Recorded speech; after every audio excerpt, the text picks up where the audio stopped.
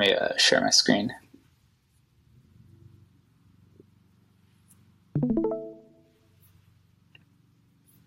Okay.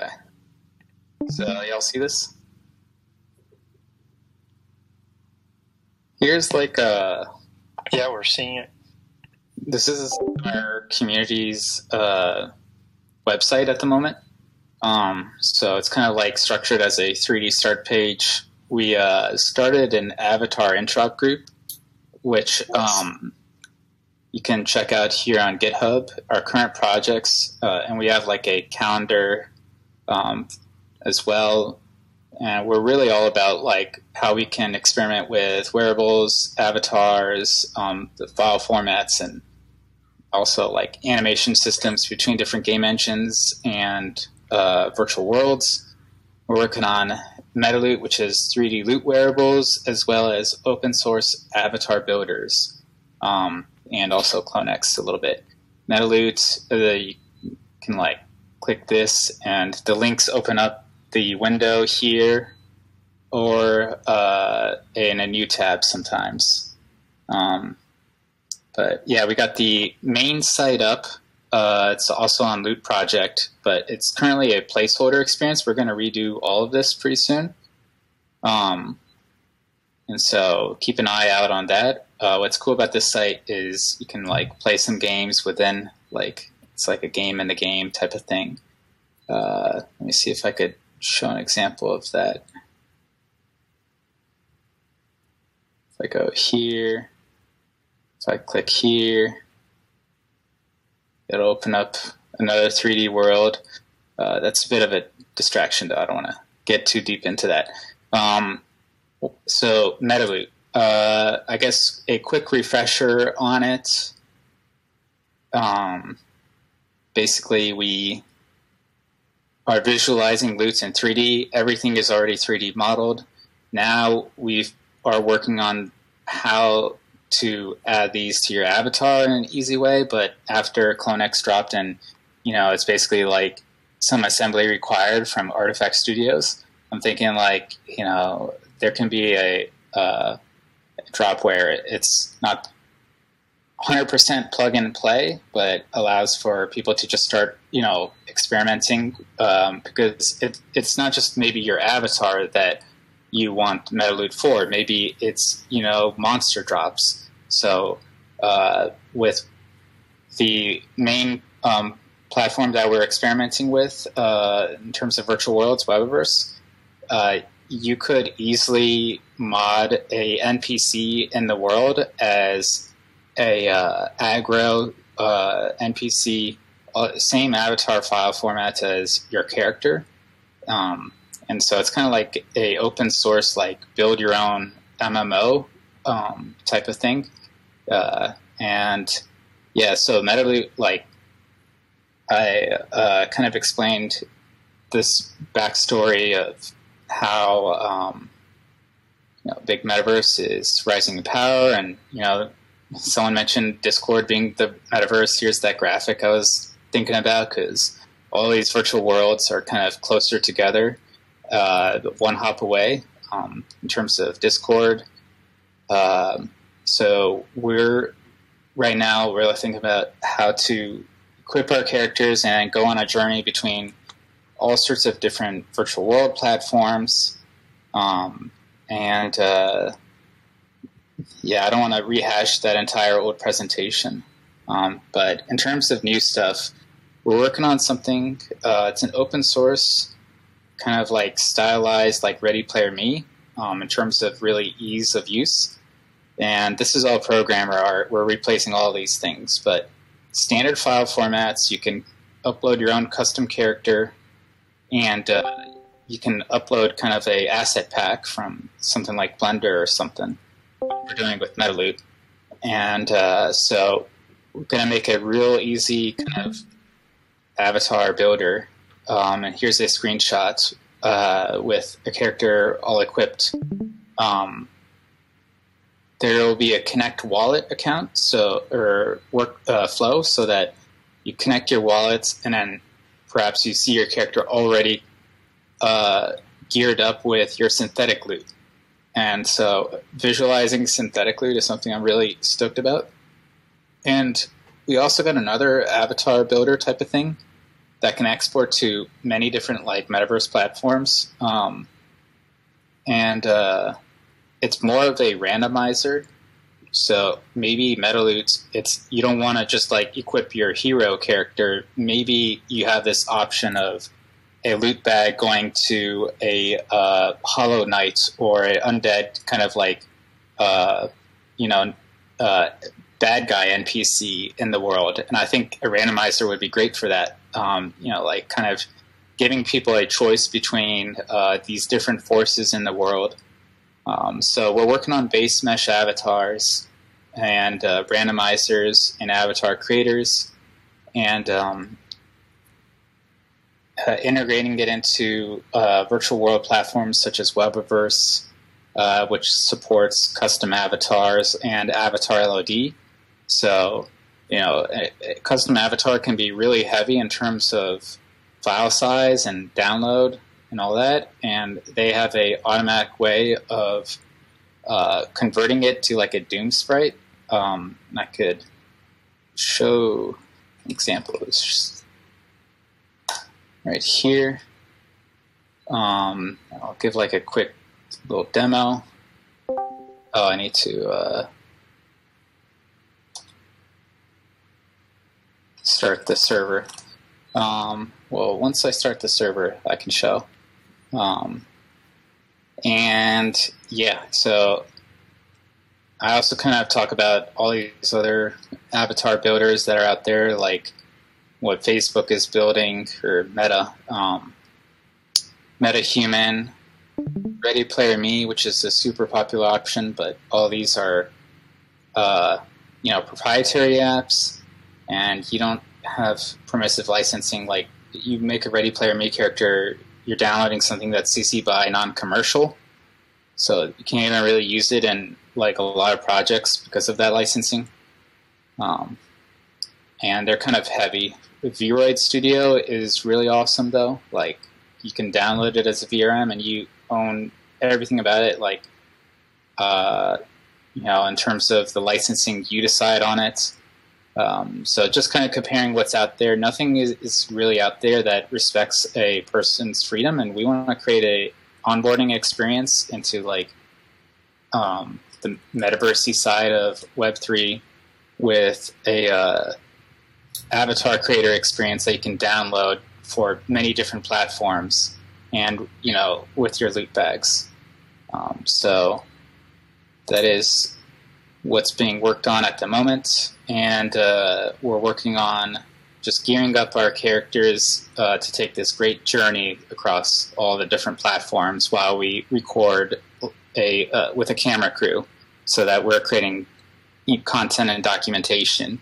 Because M3 is kind of this crew of open source hackers and 3D artists and devs and programmers, and we love talking about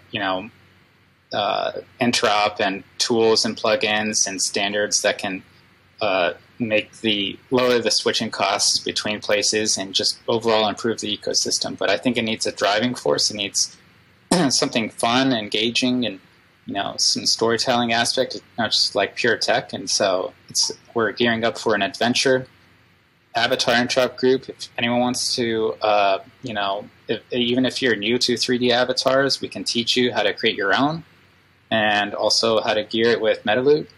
And it would be cool to have people customize based on their loot bag, and join us as we take field trips into these other worlds and connect it together, while figuring out how to improve the overall infrastructure.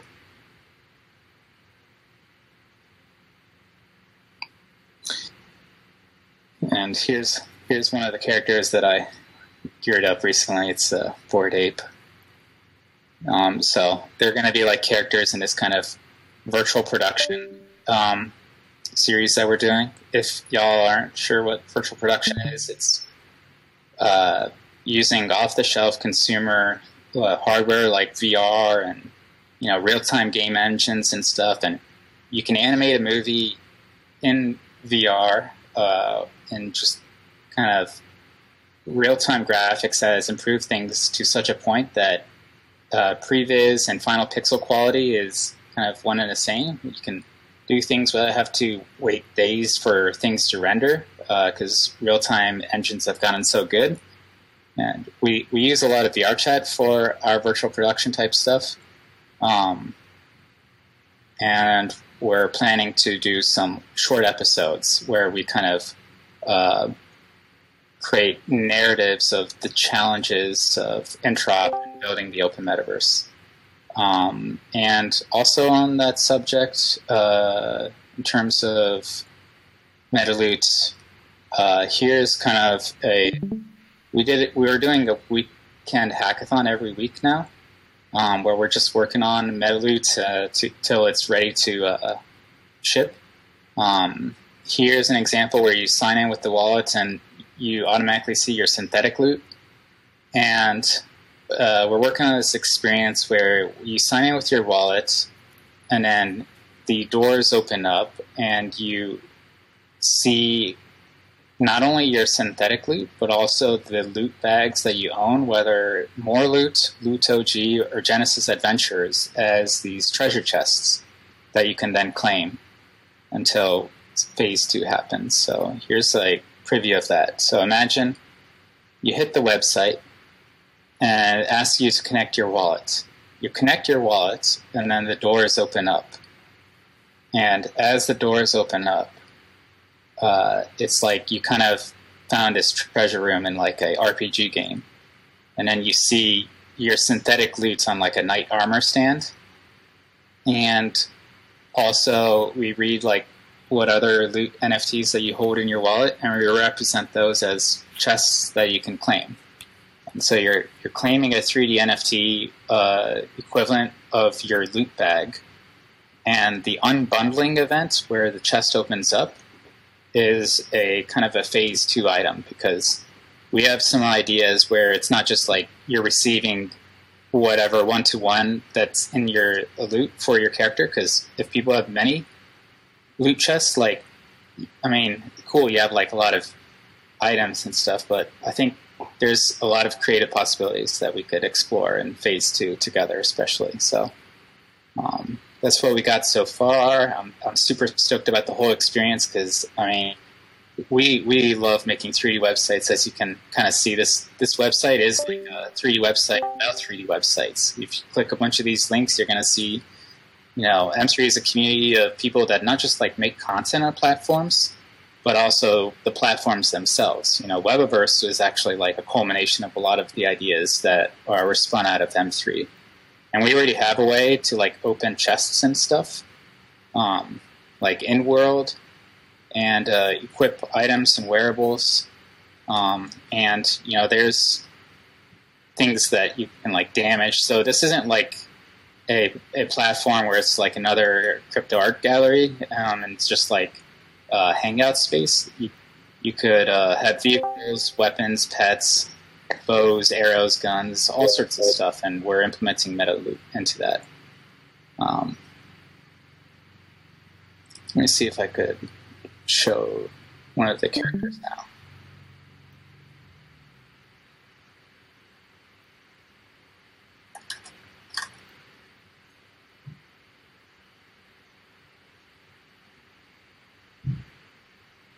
All right, while that loads, anyone have any questions?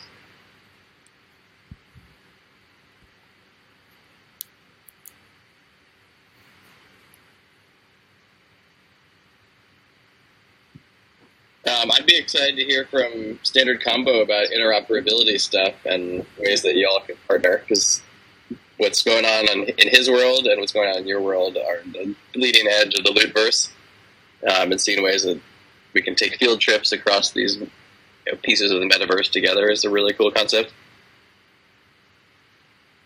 Yeah, I'm down to Standard Combo is you're building the Unreal stuff?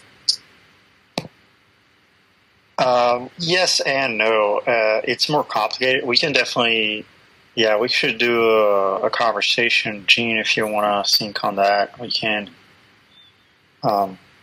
outside of here, because I do think there are ways to interconnect those projects, but it's complicated.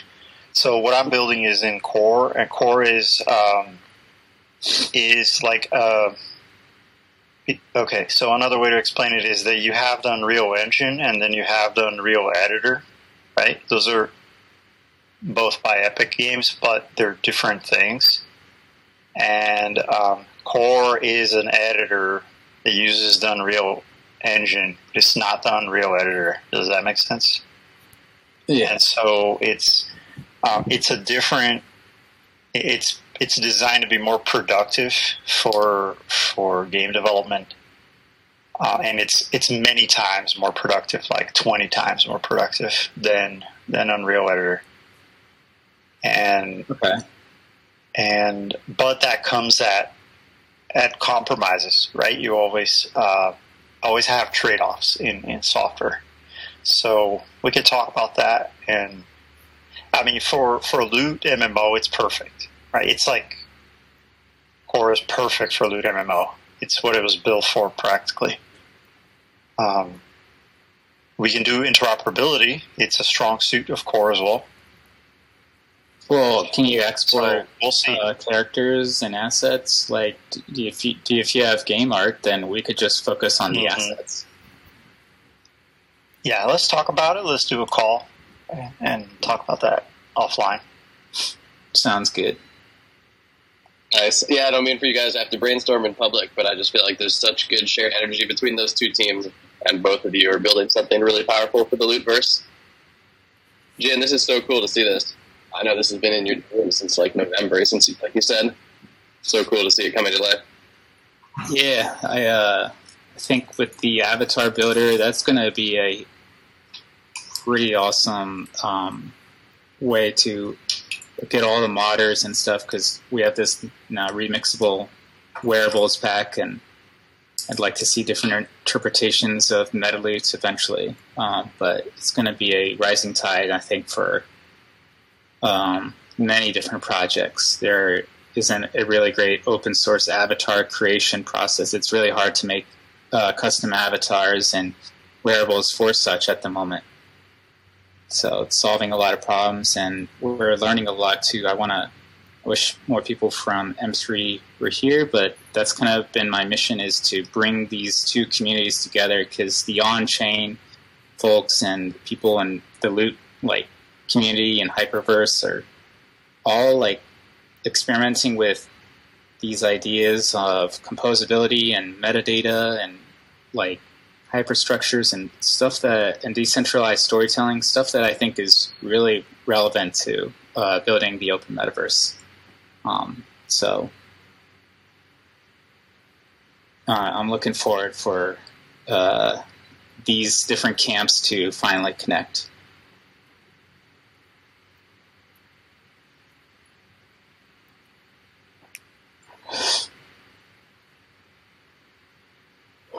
I can't show a demo yet. I have to rebuild my dev environment, but the whole claim process it's going to be sick. Well, hopefully it'll be ready in a couple weeks, or maybe we'll see.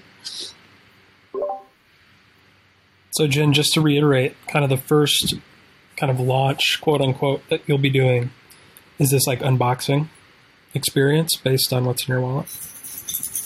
It's going to be claiming your synthetic loot. Oh, okay. Got it. So it'll be something that is free, not really I don't really want to charge people to mint their synthetic loot. It's just you can download the GLBs or something. And then you can claim your loot chests. So it's same thing as the it's bundled loot NFT, now bundled into a 3D chest. And then you can bring that 3D chest into your home spaces on wherever platforms. You can't open it yet. That'll be a phase 2 thing, because we want the unbundled items to look really awesome. And we also want to throw in some surprises and twists. And I just think that I've never played an MMO where you just rush to get like all the best loot in a way. Like I want it to feel like an MMO. I've been playing some like Elden Ring and getting some ideas and some other RPG. I've been a lifelong gamer, and I just want to bring some of those aspects into these projects, like unlocking this kind of like doorway on the web. Like I want the internet to feel like an MMO, and so that's kind of part of the whole experience that we're building. And hopefully it'll serve as kind of like a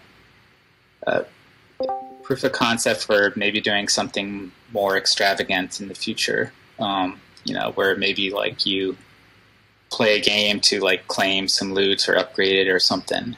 You want to keep extending it into new possibilities and areas, so it'll be all open source.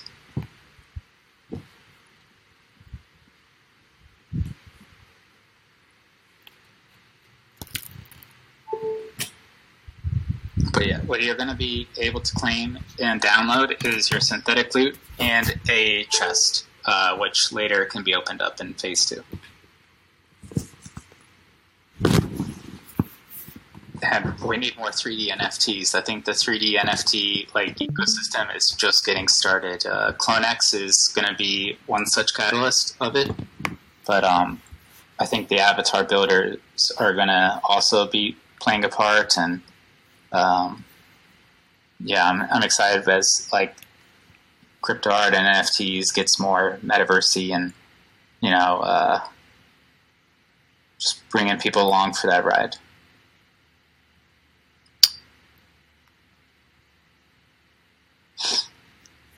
Oh, I could just probably drag and drop something right into here. So I could drop my custom avatar into this window and just show you what a MetaLoot equipped character looks like. So here's that ape.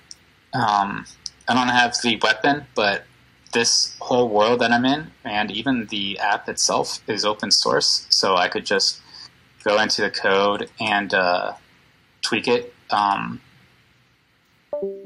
share that on my screen. If you go to github.com/webverse, the main app, the scene file that I'm in, which it's all just basically JSON, and you'll see here it's pulling together a bunch of 3JS apps, GLTF files, GLB files, and there's the sword here, and then I could just mod this sword to be like one of the weapons on the wall, like this hammer. I think that's the war hammer. And when I do that, it'll just simply equip, and I can then use it.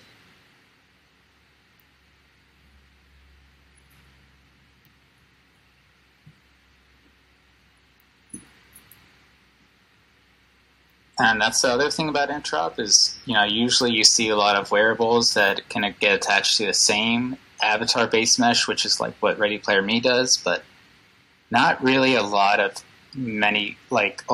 different characters. And that's the point of Avatar Interop Group. We want to equip all sorts. We want to tie together a lot of different NFT communities, and MetaLoot is the collection to kind of tie it all together. And we're just right now in the dressing room phase.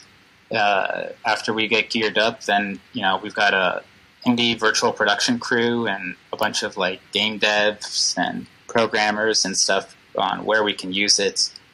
But it takes a community to build this stuff. So we've been doing workshops and presentations and field trips, and we're working on fashion shoots as well. These DAO proposals go towards building infrastructure.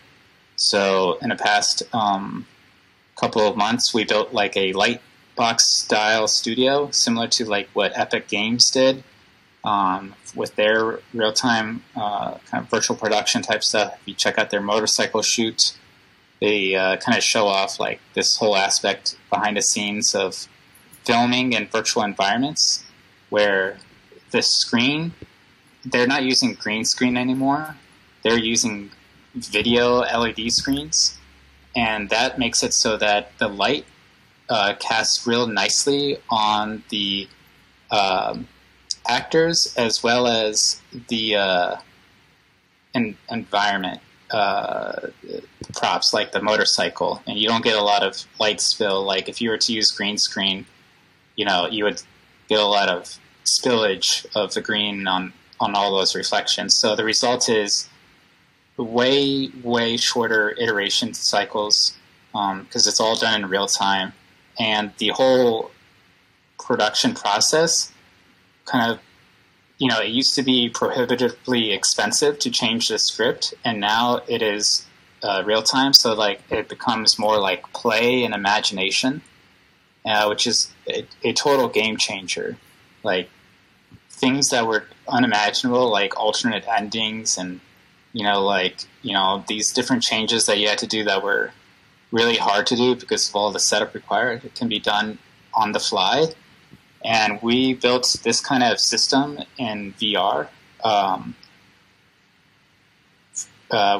We did it for NFT NYC event, in which we had access to a physical studio in New York that was based on the same concept. It was basically floor to ceiling and digital displays. And so we recreated that in VR. And if anyone has VR chat, we can show you what that looks like. And just kind of building up that infrastructure that we can always teleport back into. I don't have that many pictures in here of it, but I think it's over here. Yeah, here we go. Here's how it kind of looks like in there. We basically did an event simulation of the NFT NYC event thing, but we can use it for anything else afterwards. The main idea is that we can get displays from any virtual world, so we don't have to build the world every single time to do like a virtual production. We could just get video, and then we'll have the camera tracking and everything, and we can record previs and platforms like VRChat. But the goal is next to also record the motion capture so that we can render it in other engines, Unreal, Unity, Web, etc. So if we do like a music video or some kind of short, we capture it once and can remix it infinitely. And that's something that you can kind of see on this screenshot. On the left side here, the colors are basically motion data that's encoded as pixels. And I could show what that looks like in the browser player here. If it works.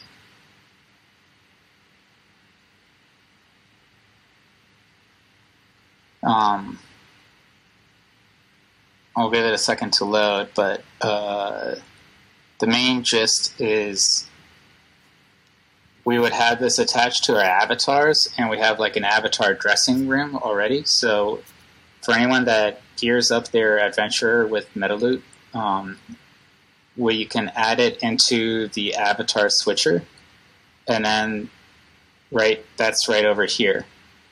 So we have kind of a portable dressing room, so you can switch your avatar, check yourself in the mirror, and then be able to jump right in.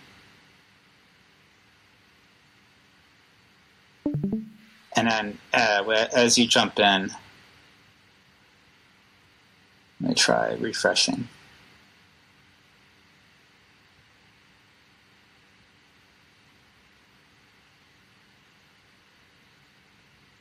Well, in any case, the interop in terms of mocap, that's another thing that you can check out the notes of here. Virtual production. mocap interoperability. Here we go. So it looks sort of like this. This CryptoVoxels guy is in my browser. Behind him is VRChat and a character in VRChat being animated by that video. So it's like many layers. But the VRChat video, that character there, their movements is getting encoded in those color pixels. And those color pixels are being read in the web client. And then from there, I could export a Unity animation. And then I could just, in post, we can change the avatar, camera positions, etc. We have just basically like a volumetric kind of studio that way. Does that all make sense? A whole lot of notes here on mocap interoperability. So that's kind of a big part of it, because as we're, LARPing through all these virtual worlds and discussing interoperability, we're also taking video and documentation, and that goes into different working groups, building out tools, plugins, collaborating on open standards and discussions. This kind of stuff will really aid in that, with case studies and all that kind of stuff.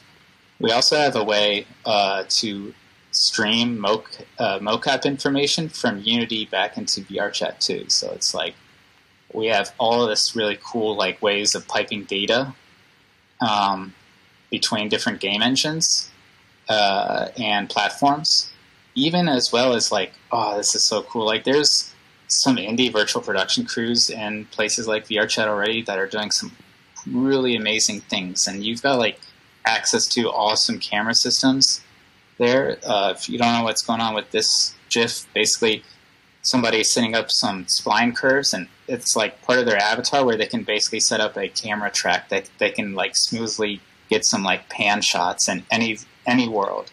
It's a real awesome underground when it comes to film production. I'm really interested in decentralized storytelling, and I'm sure all of us are as well.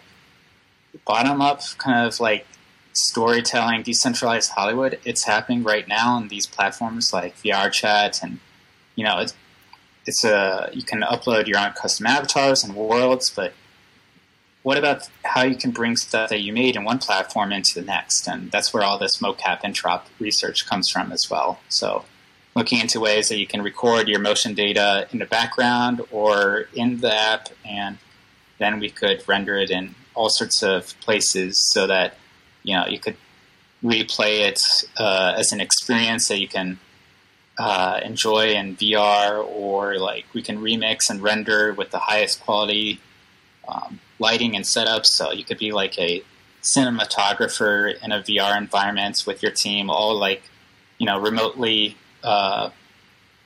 working on in a kind of a virtual soundstage type of production. So a lot of good links here. I'll drop it in the chat. If anyone wants to follow along with our overall progress, XR Devlog is the current one-stop shop of research and projects that we're working on. Got some CloneX that we're gearing up with MTaLoot as well. If anyone has CloneX and want to set theirs up, let me know. We can figure that out. Here's what my guy looks like with MTaLoot. Just kind of currently in casting mode. So getting these characters rigged up, and then we don't have a script, so it'd be cool if there's people interested in providing some structure there. But I really like Dom's idea of how stuff like Shakespeare and Snow White, Cinderella, King Arthur, all these works that are public domain, we could probably use those, and we can make a virtual production with something like one of those scripts, Snow White, for instance, and then replace it with NFT characters. Like maybe, it's a Cryptoad and there's like a Hyperloot character, and the dwarves are like nouns, and, just CCO it all up. And then while we act it all out in VR remotely, we could save all the animation data and release that as a way that people can remix it forever. And that could also be a way to, like we could mint animation NFTs and help fund a treasury for deeper exploration in this whole decentralized storytelling, virtual production, game dev aspect as well.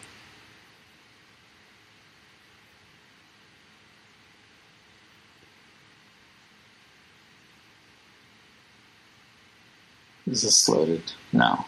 All right, so my demo didn't work, but next time I'll get a recording for y'all. Cool. Any thoughts, feedback?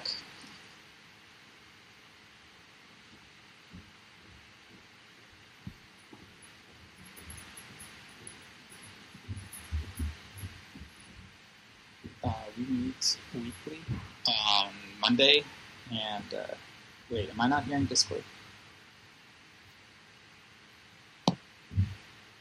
Oh, okay, thanks. Yeah. We basically meet Mondays and Tuesdays, though. That's Mondays for virtual production, like writer's room, and we're working on an actual writer's room, like a virtual one, of course.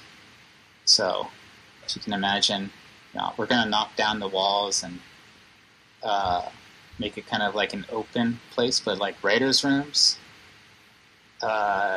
You want to be immersed in the story, the characters, the art. If you look at like examples of TV show writers' rooms, you can see that they are, have a lot of Post-it notes on the wall and like pictures and stuff. We want to emulate that because it gets you into that group flow state much quicker, right? So I looked at some of these for inspiration to Is that Breaking Bad? work on the virtual. And then there's a gallery hooked up to it so that you can walk through the digital backlots and kind of see all the props and concept art. And Dolly would be really great in here too.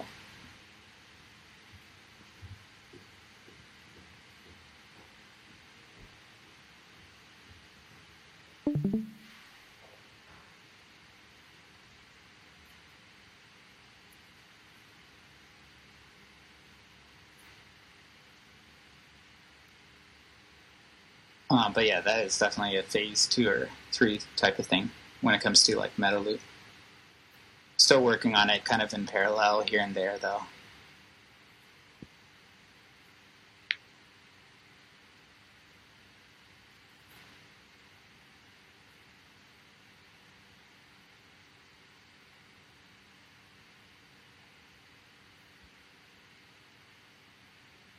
Gian, as always, just want to speak for all of us and say this is incredible. It's awesome to see you back here and see this progress. Thank you. Yeah, I think it's finally all starting to come together, and we see a goal that is we can like really get this over the finish line, and get some stuff to the wider community to really hack around and play with. Does kind of require some, multiple Discord coordination of sorts. So it's like we have, and that's kind of how I structured Avatar Interop Group, by the way. Like you can see here, I added like Thursday, Loot Town Square, and Wednesday, Omi Group Community Call. The Open Metaverse is getting built in many places, not just one server or the other, right? So I try to structure the community calendar of events in such a way that we could see the things that are happening in other places as well. If the community call is kind of consistent at this hour, I'll add it to here. But yeah, just in general, this is kind of the place where you can most easily reach us. And as we're working on all this, all the relevant devlogs are also noted in here as well. If anyone doesn't have an avatar, they don't want like something that looks like a anime character, or maybe they want their NFT or whatever, just hit us up. We'll help you out. Like, I have a guide as well if you want to, like, kind of onboard to building, learning how to build these 3D characters and worlds. It's called Good Good. And, check this out, and we'll be happy to kind of answer questions and help along the way as well. But if you have like a character, or if you don't have a character, you can download a CCO avatar from Crypto Avatars or Vroid Studio.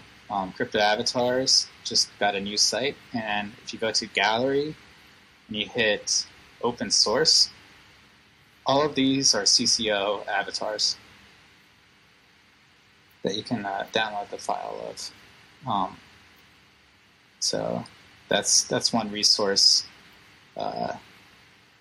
Feel free to check out the links and hit us up. I got a whole bunch of stuff on NFT 3D avatars in this particular devlog, as well as performance targets for keeping things optimized, because I want a lot of participation. And if you have a Quest 2 in terms of a VR headset, then we have to basically make avatars that are optimized to this spec in terms of triangles and materials. And yeah, it takes some work, but the big idea, the big picture is creating kind of like a new selling point. Like you see movies like Ready Player One and things like Fortnite, and what do they all have in common is tons and tons of crossovers. So MTaLoot is kind of this collection of wearables that we can have all sorts of crossovers from the internet cinematic universe and the whole like crypto community, all kind of like tied together. It's like an episode of kind of like this show. Kind of reminds me of South Park, the stick of truth in a way. But all the NFT characters are dressing up and playing a part in it. So this is our way of bringing all sorts of communities into the fold, especially the ones that are coming out with 3D files. They're the most kind of ready. But not everything has to be a character. Some can be your pet or a companion. So we have that capability for, these systems where you can like have a pet or a mount. That's what I'm currently doing with Super Yetis. It's basically going to be something that can follow you around, but also you can piggyback on.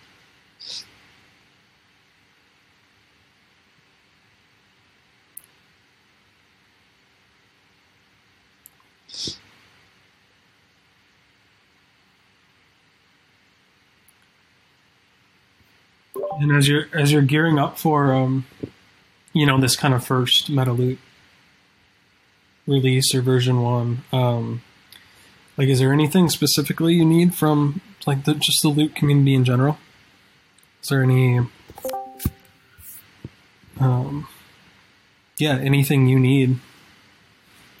I think I would love for maybe one of the Avatar Interop group meetups for someone from here to talk about loot and why it's special and what makes it unique. Like, I would love for people to hear it from a different perspective, because I'm currently the one who's kind of like most up to speed, and I've been basically telling a lot of people in the M3 community about grab a more loot bag and then mint a hyperloot. And so we've been doing that so far. But people don't really understand why or what it's all about quite yet, and I think the depth that it deserves. So I would love for if someone would could kind of explain the wonders and most exciting things, and just kind of the lore of like loot, and from a way to kind of for people to see the bigger picture, I guess, from this fresh perspective. That'd be really hugely appreciated.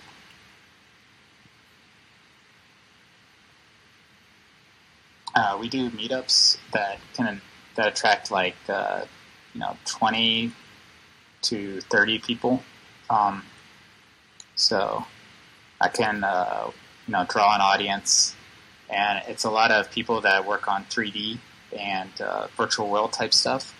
And we're MTaLoot is about giving those people building blocks, because there wasn't really that many. Like Loot is great because it's like building blocks, and if you want to build like a community of people that are builders and makers, they're interested in things to make things with.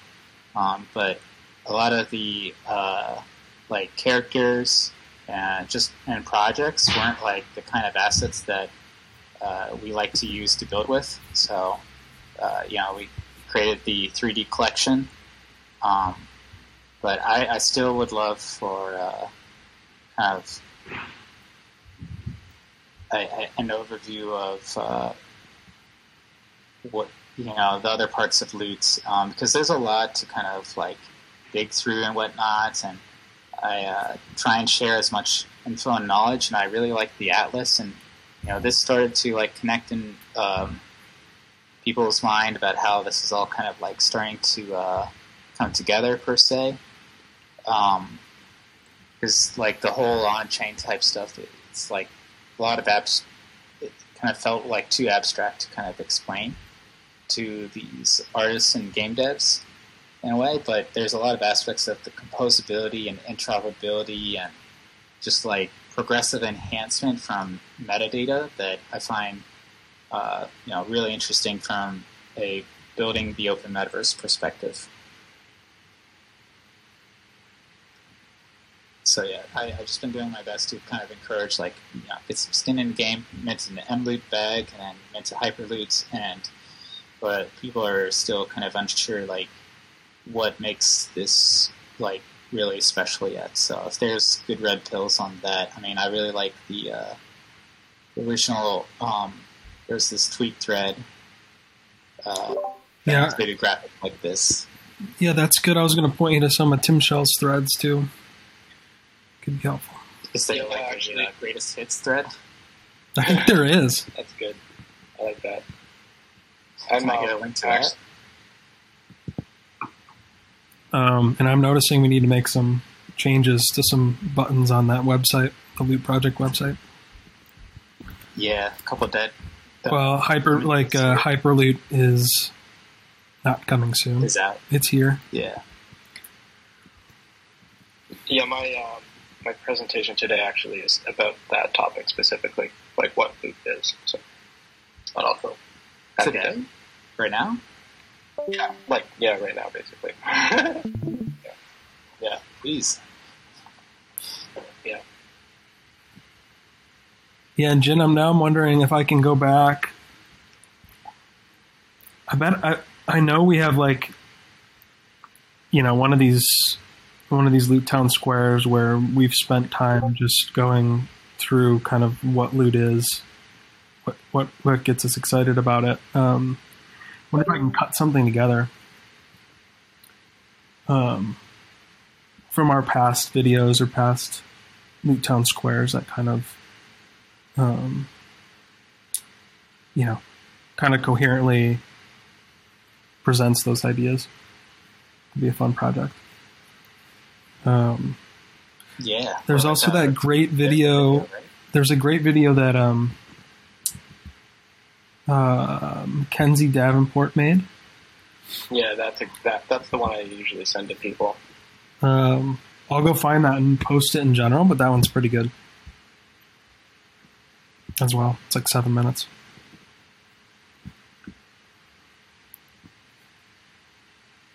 But cool. Well, thanks, Jen.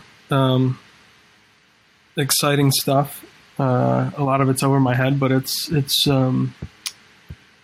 It's really cool to see all like the breadth and depth of all the just all the research in all the areas of research that that you and the M3 team are working on.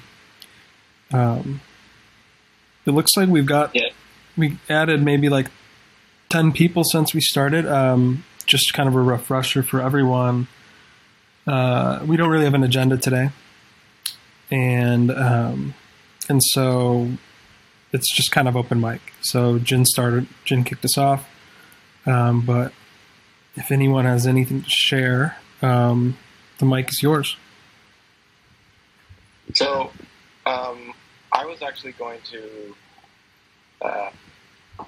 present my presentation next week because the very end of it is like a little rough. But it feels like a good time to just fucking do it and always redo it and put it on YouTube. Fix that last part. Just because Jen was asking that question. So, yeah, that's whatever. Fuck it, we'll do it live. Do it live, let's go.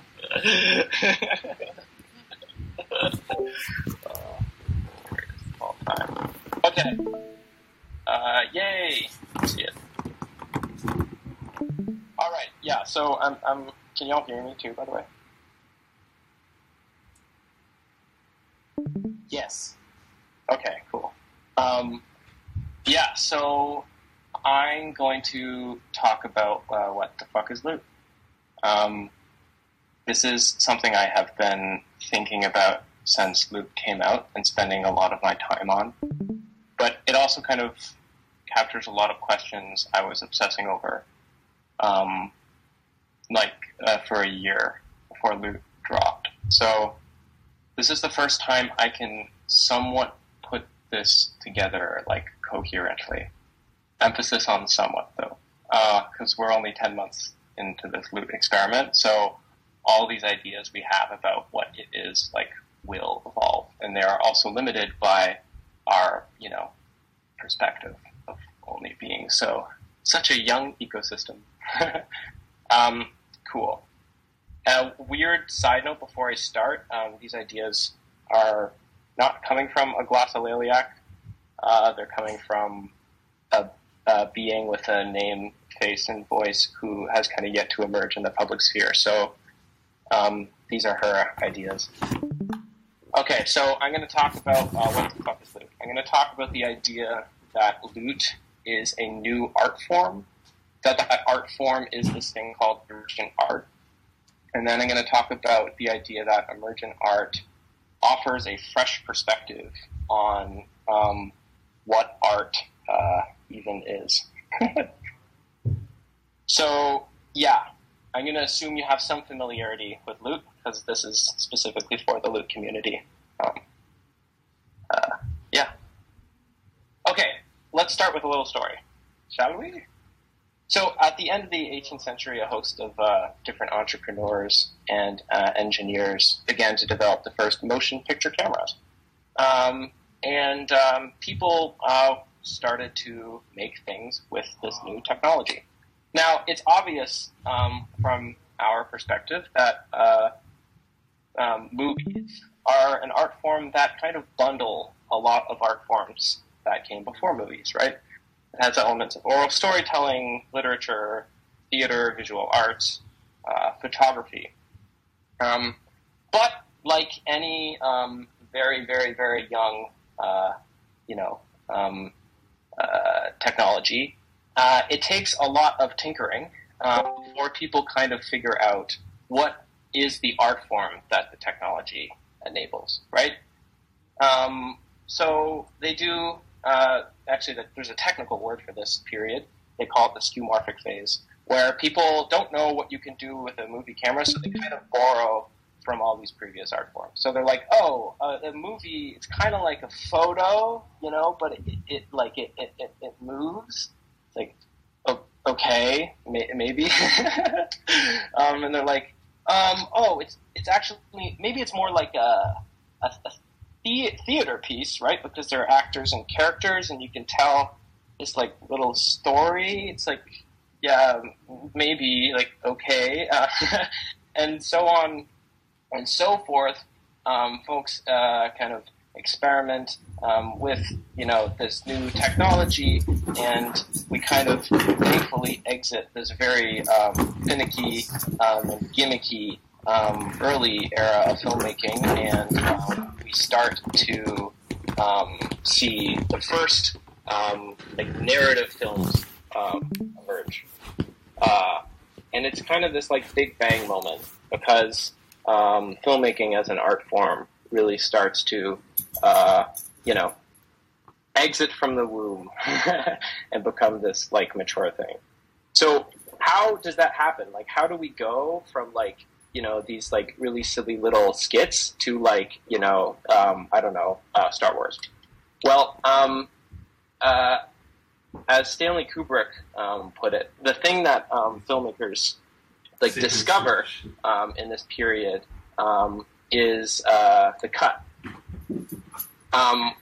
Once they start to have this ability to splice one moving image after another, this enormous field of narrative potential is opened up, and this new kind of art form is unlocked. Movie making, narrative film, the thing we know and love today, with its own language for talking about it. Okay, cool. Here's another story. So in the 2000s, 2010s, a host of engineers and entrepreneurs started to develop this new technology called the general purpose blockchain. And a bunch of people were like, cool, I guess we could make art with this thing. So they were in their own kind of awkward feudal stage, where they're like, maybe, art on this blockchain, well, it's kind of like physical artwork. So it's like a digital painting. Okay, well, it's no, it's not exactly a digital painting. Maybe it's more like a kind of country club pass, to this grift digital private space where you can hang out with all these other rich people. It's okay, not exactly, and then so on and so forth. They kind of, borrow from all these previous art forms until we have our own Big Bang. Now, we all know what happens after it drops and is planted in the blockchain, and this enormous interconnected networks of artworks that emerge like an ecosystem from a seed. And loot, still to this day, as we were just discussing, is utterly baffling, because unlike all the previous shit, you can't actually define it from previous art forms. And in fact, we don't even have a language for talking about this thing. So,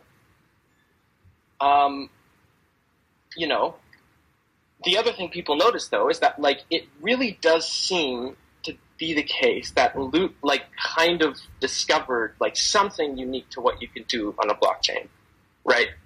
It does seem to be the case that there is some kind of art form, emerging out of this, experiment that totally was, wildly successful.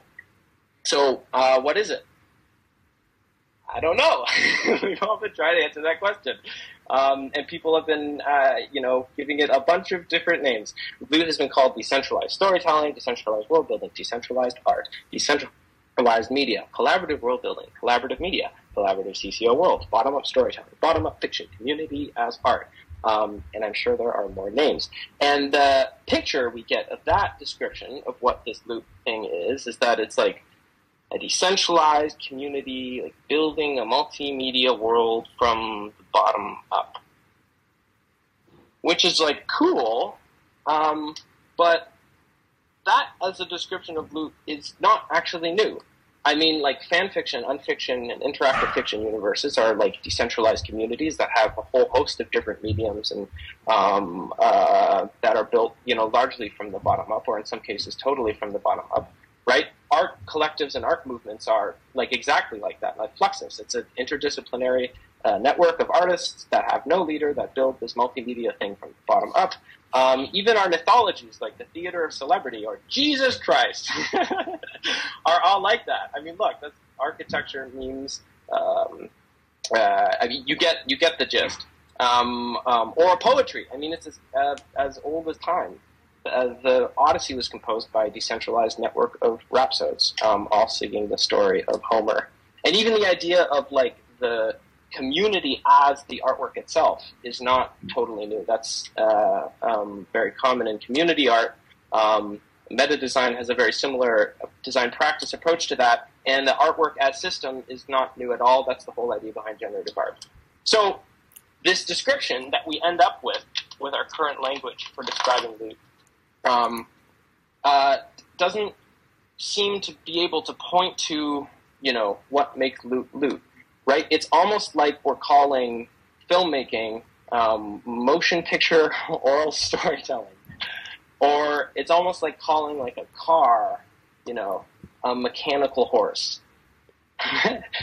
So, again, we ask the question, like, if loot is this massive community of artworks that could encompass any and all art forms ever, like, what is the thing that makes loot loot? Like, if the cut is what helps make film, what makes loot loot?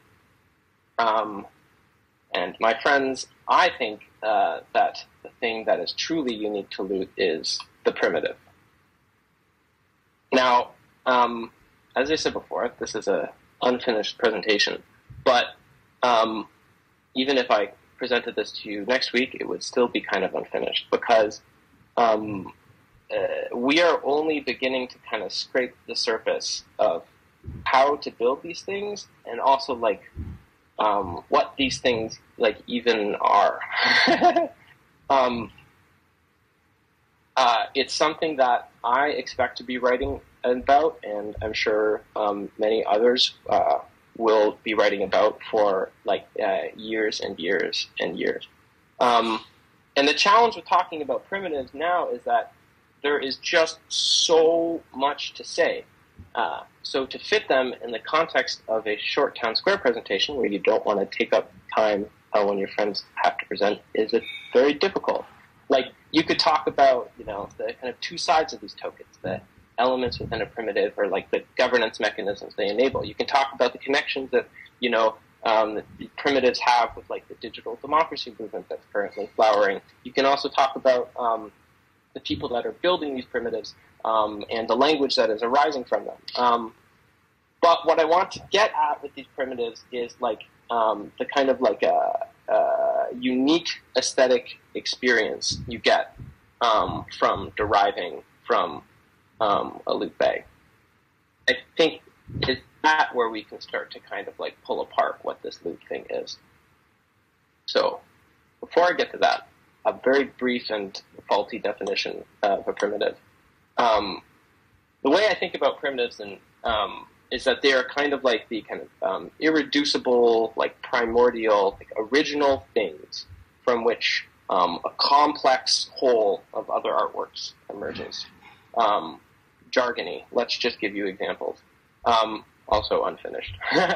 The same way that like the art form and the culture of hip-hop emerges from the kind of original elements of like rhymed speech over breakbeats and the sampling, or the same way that like our known universe emerges from, I'm going to get this wrong, but like the primordial soup of like helium, hydrogen, and a few other elements.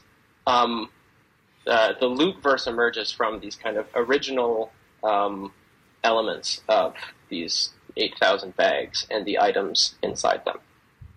So the practice of building these emergent art primitives is very much a practice of like stripping something down to its like most original and first elements that you can't, divide or pull apart, and then arranging them in this special way so that people can, build other artworks with them.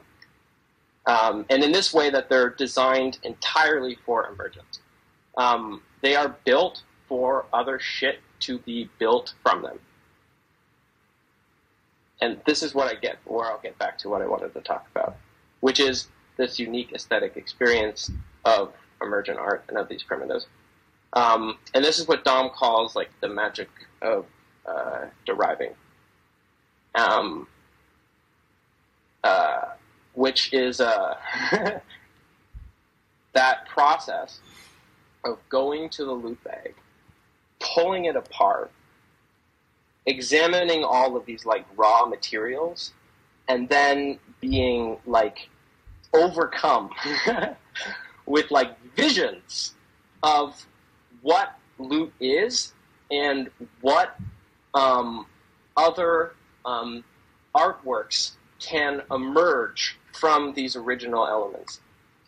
It's this like very deeply personal communion, right? Where like Tim Shell goes to the primitives and gets a vision of like the Genesis project, right? Or I go to the primitives and get like a vision of like the sounds of the universe, right? Or Swami goes to the primitives and gets this vision of violet and vitriol. And it really is like this kind of like ecstatic, like visionary state. Those are old visionary artists here. Visions of what, these primitives are. And it's kind of through that process, ignoring all the technical dimension of this, and how blockchains work, that the materials of a primitive spread far and wide, and we have this kind of like world emerge, this like emergent complexity, what Tim Shaw calls like lo-fi to hi-fi, right? Of like lines of text to like small Discord community to like massive multiplayer online games to like VR worlds, et cetera, et cetera. So this basic like relationship with these totally baffling and weird things, where'd they go? Things? Where'd they go? Things? Like this fundamental relationship between the deriver and the primitive, I think is where we can start to see how loot and this entire phenomenon is like fundamentally different. Let me explain it this way. So most people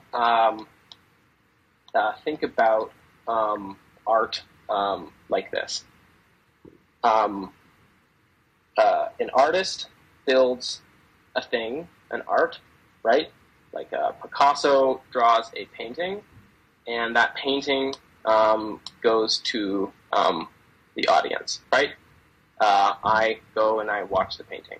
Or, Toni Morrison writes a book, and that book is viewed or read, by me. This is how your like mom and dad grew up about what art is. And in this understanding, what we think of as like the artwork, it's very simple. It's the thing that the artist builds. And the sentence that you could describe for how this art works is like, does the art rouse your soul? That's the relationship with it. The other kind of dimension of what art is that appears in like the 20th century with like folks like Marcel Duchamp is like, absolutely everywhere around us right now, is art that's this kind of participatory kind, right? Where you could think of it as like, does the art rouse your soul to build something with it? And I'll explain that. So the artist makes some art, the art goes to the audience, and the audience like builds something with it. Like, for example, so-and-so builds Minecraft, Minecraft goes to the audience, and the audience like builds shit in Minecraft, right? Or, Kanye West makes a music video, and then the art, and then we go on to Twitter, and we talk about the music video, and we kind of co-write that experience. And in this relationship, the idea of like what the artwork is, as like Duchamp put it, it's this kind of like gray space in between the audience and the art, where it's like kind of co-written with people. And it is this kind of like, it is rousing you to participate in the artwork, but it's only rousing you to kind of build a little thing with it. And this is where kind of loot changes that paradigm and that idea of what art is. Where Dom, the artist, makes this thing called a primitive. But you don't spectate the primitive, nor do you kind of just build a little thing with it. That primitive goes to the audience who stare into the crystal ball and derive other artworks. And through that process, they become an artist, and they build more artworks. Those artworks go to more audience members, and those audience members, then become the artist, and so far you get this, this spinning thing. And the idea of what the artwork is in this world is the whole fucking thing. The whole gosh darn thing, right? This collective intelligence, this network artwork, this social technology, this whole gosh darn thing, that entire lootverse is the artwork, this thing that emerges from the primitives. This kind of universal democratic artwork governed by the people. That is the horribly explained. I really should have waited a week. God damn. Regarding that. But yeah, here you go. That's the kind of basic ideas that I've been playing with for this emergent art thing. Galasso, I've got goosebumps, and I've been live tweeting you, so I'm so glad that you presented this today. Oh, great. God, I'm good. Yay. You've really found your voice. Wow. I know you've been noodling on this for a long time. Yeah. I mean, the idea for it came months and months and months ago, but I'm only, albeit starting to be able to kind of put it all together. So, I appreciate that. I'll talk about the manifesto later. But yeah, the idea is that this kind of new art form that is blossoming forth of loot deserves its own kind of manifesto. So me and Max Geo have been building the Emergent Art Manifesto, which I presented 6 months ago maybe. So we'll share that within the coming months too. So yeah, there's my really rough draft. Thanks, y'all.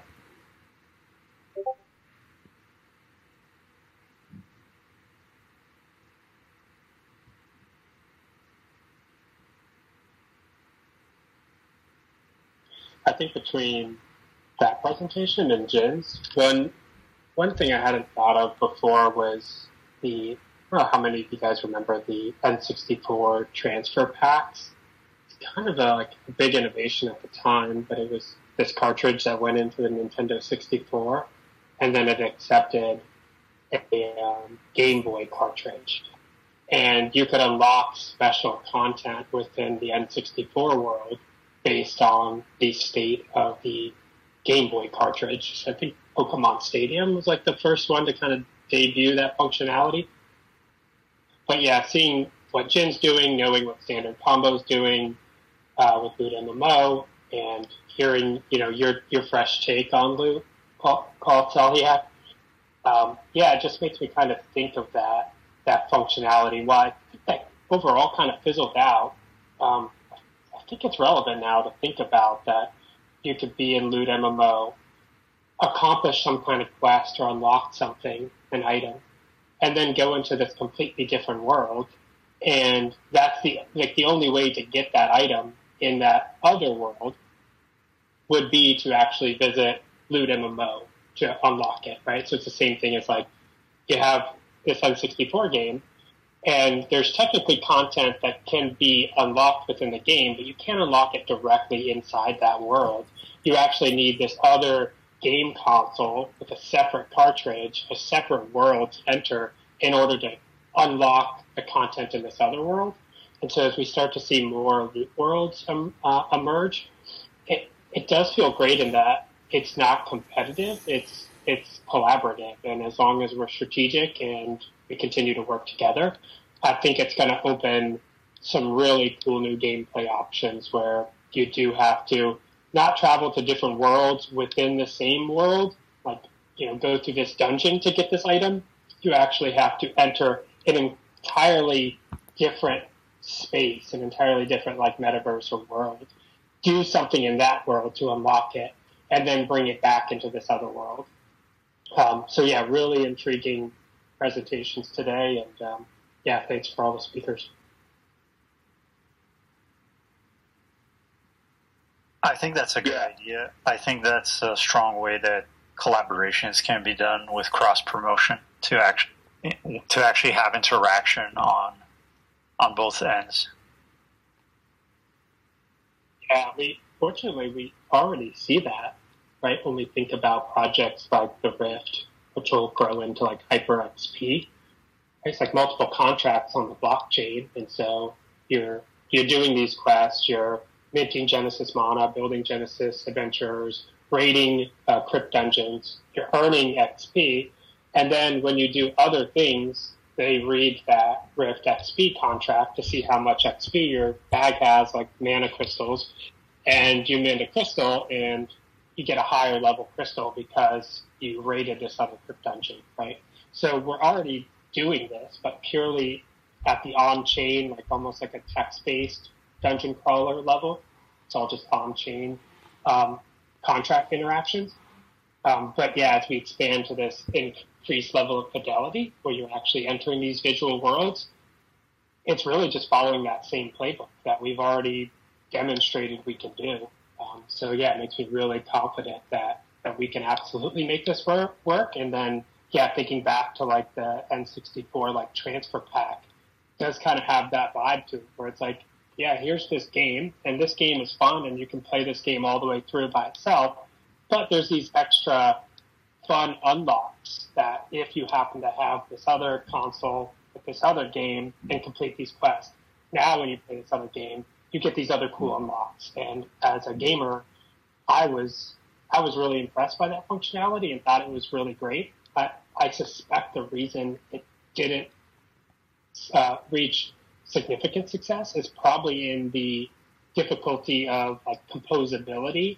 And, you know, when you produce a physical game cartridge, the code's sort of locked, right? It's like I produce it at time 1 and it's there. So if somebody else creates something later, I can't easily backport that into my game.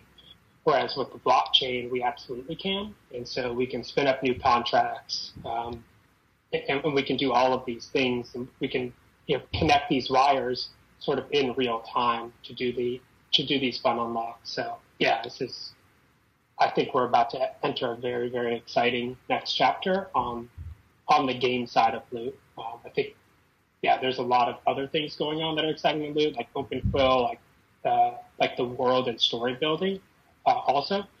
But particularly on the game side with like Jin, what you presented today, and then like LootMMO. Yeah, there's just, I mean, we're really at the precipice of unlocking or realizing, I think, what many of us have seen as being possible for a very long time. But now it's like right there. I mean, like LootMMO is reading blockchain state and using that to affect the way the world works and your experience within it. And I think we just need that next unlock, which is the write. So as soon as it can write back to the blockchain, and then like, Jen, these other worlds can, you know, are already reading state. So as soon as somebody can write, you know, now all of a sudden, when you power up LootMMO and somebody else has changed that, the state of those items or something in a way that LootMMO deems as legitimate, now all of a sudden we have that bilateral communication between worlds. So yeah, again, great presentation today, guys. That's such an amazing. I just enjoyed everything you just said so much. The thing it brings to mind too for me is like, this is why I think that emergent art, like Loot, is like really kind of like that next big thing. You know, because like artistic mediums kind of rise and fall, right? They dominate, you know, a society or a culture for a handful of decades, and then, you know, this next thing kind of comes up. And you're hitting at why I think like Loot and emergent art is like the next big thing. Like if we think of, you know, the last like 100-year trajectory of like the artistic mediums that like dominated the culture, it's always been the one that is like the most immersive, right? Like movies like totally like took over everything. But then, you know, movies get like beaten with more immersion from like video games, because a video game adds a movie, but makes it's a video, it's a movie, but it gives you a controller to be a character. So now you interact with it, more immersive.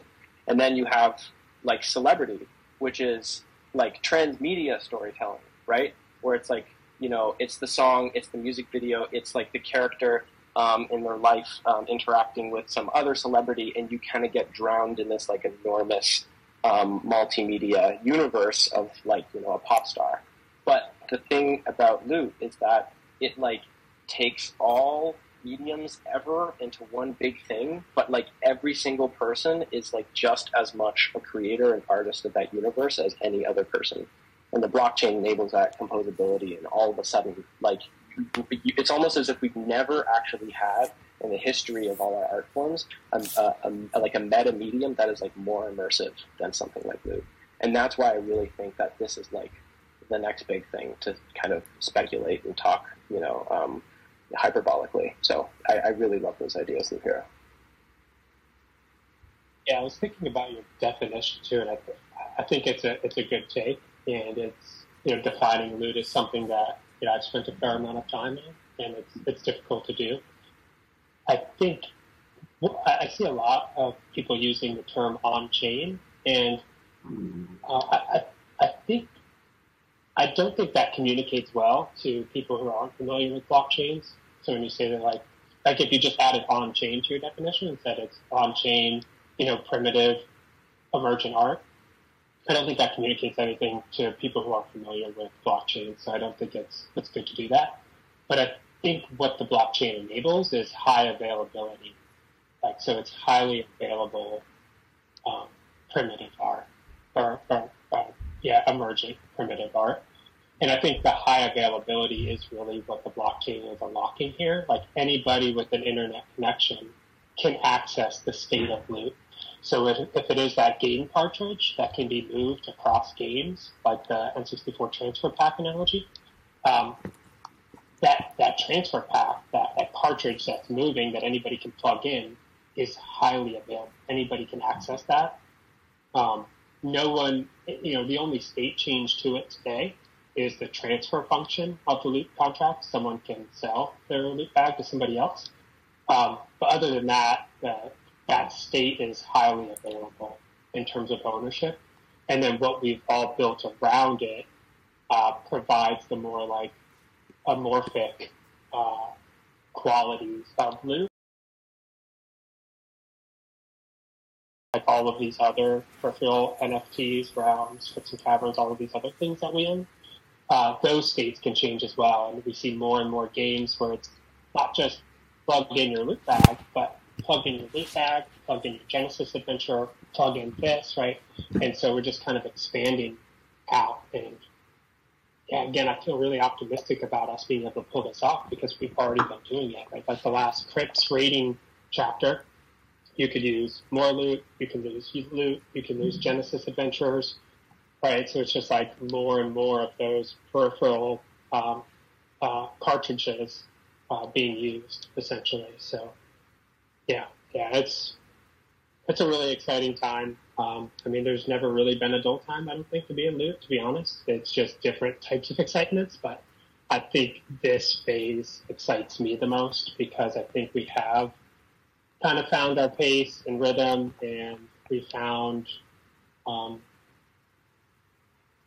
our collective voices, and I think we're all headed in a very productive direction, and it's going to be really exciting to see what gets unlocked over the next 12 months. Preach. Oh yeah.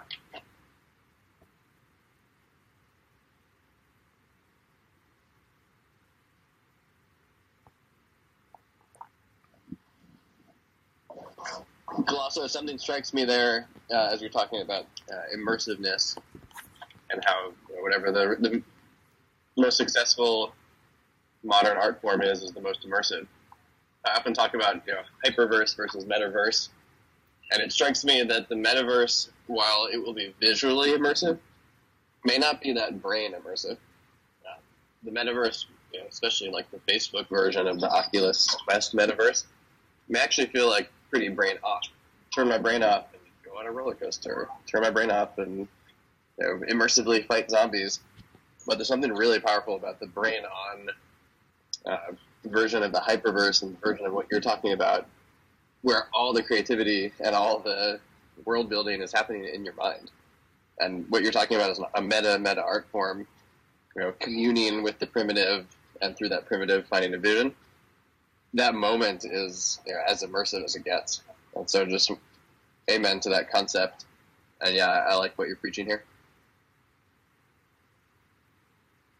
Yeah, that's where it's like democratic too. And I think that people just like innately feel more like spiritual ownership in something that's like actually democratic. So I agree with you. I think that in the long run, the hyperverse is the vision that most people will get behind. Also, metaverse just has like an absolutely brand. Like people are already kind of wary of it. So I think like once they start to see that there is this actual like democratic and artistically legitimate and like egalitarian way of making art in this like Web3 world, I think that it'll turn from like relief to excitement. So I love that idea. Thanks.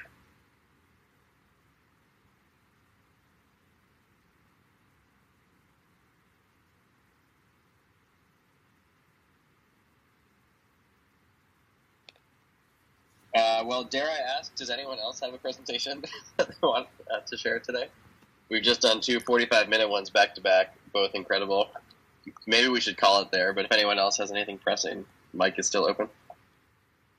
I have a really short one. It probably won't top the other ones, but like a 5-minute one. I won't take everyone's time too much. Nice, go for it, Max. Okay, so for anyone that doesn't know me, I've like been in Loot, but I've actually been gone for a while because I've been building this thing that was inspired by Loot and like some problems that I've noticed in the Loot Discord. So like one of them is basically the like minting mLoot or claiming mLoot. So I know that it's been a little bit tricky to do that from Etherscan for some people that aren't very technical or familiar with Etherscan. So and then also I know some other projects linked to Etherscan to mint different stuff. But I made a tool that lets you basically create like a front end for smart contracts, basically for any smart contract. And then it just has like a better experience for just like doing minting stuff without having to build something totally custom. So I'll show you what it is. It's called Formie. So here we go. Can everyone see that? Big blue screen? Yeah. Yep. So you can see I used the mLoot bag as the example here. But yeah, it's pretty simple. It's like you can make a contract and then actually submit it, and then it works in like under 2 minutes. So I'll just show you. So all you have to do is connect a wallet like this, and you can create a new form. For now, it's just Ethereum-based contracts. But let's use the mLoot example. So we'll make a form for it. And the difference between this and something like Etherscan is that you make a dedicated page for each method. So like one of the first problems is like, where do I go on Etherscan to find the thing? It's like, I don't really know where to go. And like, which method do I do? No, I should mint it, but it says claim. But anyway, so you can kind of like create an abstracted landing page that makes it really easy for people to just like do something. So it would be the claim method so that people be able to claim it. And then you can actually just give the whole page its own title. So it's like claim your mLoot bag. So they don't only have to go off of just like the method name and try and guess what it does. And then sometimes they have a description, but it doesn't give instructions that are more helpful than just describing what the method does. So in here, I don't know what the instruction would be, but it can be like something like make sure to do something, right? And then you can just create a form like that. It would just take a few seconds. And then you have a form. And then now this is like a publicly accessible thing. So any of you could actually go to this. I'll put it in the chat here. Any of you can go to that and actually use it. I won't be able to do it because I don't have a ton of money, but like to actually submit it. But I have this other one. This is like a delegate one for Uniswap tokens, so it like lets you delegate your votes. And I'll actually submit this right now, and it'll take like 2 seconds. So you do that. You connect your wallet. If you weren't connected already, it's the same kind of thing as the homepage. Just make sure you trust it, because some people don't know that that anyone can create forms for any contract, and it just like gives them a gut check to make sure that what it's advertising it is lines up with what the actual contract is, and they'd be able to see it on there. And then like, you would just go to submit it, and then just cost $1 and it works. And then it'll process for like 2 minutes. We can come back to this. It won't even take 2 minutes, but then it'll actually go through, and I'll be able to actually prove that it works, and this is not just like a prototype. But that's basically it. And my thinking is that some of the projects that link out to Etherscan, this might just be like a little step up, so that it makes it easier for people to like interact with the projects that the amazing projects that have been made here. So yeah, that's basically it. This will be done in a second, but yeah, that's the whole thing. I think that was a great idea. Yeah. Is the page immutable once it's created, like this form? Pardon me? Is the form immutable once it gets created? There we go, one through. So you can edit, yeah, so for now, just because of like, this is like the V1 version, it can't be changed, but like we're building signing with Ethereum so that you can edit the form after, and then the next thing will be you can actually edit the titles of the individual inputs as well. So just for now, it's not immutable, but like that'll change in the next few weeks. Or it is immutable, but it'll change. Yeah. I think you may consider leaving an immutable option too, because I know as a user, it would give me stronger security guarantees. Something was created by maybe someone publishes it in the Discord, says, hey, if you want to mint this thing, here's the link. And then I click it yesterday, and then I go through it, and I verified everything. I was meticulous about checking the transactions. And then if I went there in 3 days, if I know that there's a guarantee that that's immutable, that link, that's actually a benefit to me as a user. So it may be useful to have both options or something. And even like thinking about how to really prove that it's immutable, and like if it was like uploaded to like IPFS or something like that, where there's like a hash of the content, so I can go to it and know with a high degree of confidence that it hasn't changed. All of that, I see its value as a potential user. So it's just something to consider. But yeah, this is really great. Definitely a value add to the space now. So good pick there. Cool. Just to be clear, you wouldn't be able to change which contract is like underneath the link. Just like the title and the description would be editable. So like if you create a form and then it makes a link and then it's based on a certain method of a certain contract, you can never change that. The only way that you can change it is if you basically delete it, and then you aren't able to access that link anymore. But it's just like the text basically. Yeah, I still think it would be beneficial, kind of like pseudo-swap or something like that, where you just, if you want to create something new, you just create something new, and then you just publish that new link or something. But having none of the content change allows you to do like an IPFS hash or something and look at that hash value and know that, okay, this is a hash of all of the content, and I know that none of the content has changed, where as soon as some of the content's changed, it's just weaker guarantees, I think. Even if you're like pinky promising that nothing else changed, as a user, I'm going to have to take more time to like, okay, let me just double check this transaction, make sure nothing needs to happen. Whereas if you can, give the user like that strong guarantee that nothing changed, it makes it even more convenient for them, because I can just, click that link from Discord that project provided. So yeah, just something to consider, and I'm only one user, of course, but just some early feedback.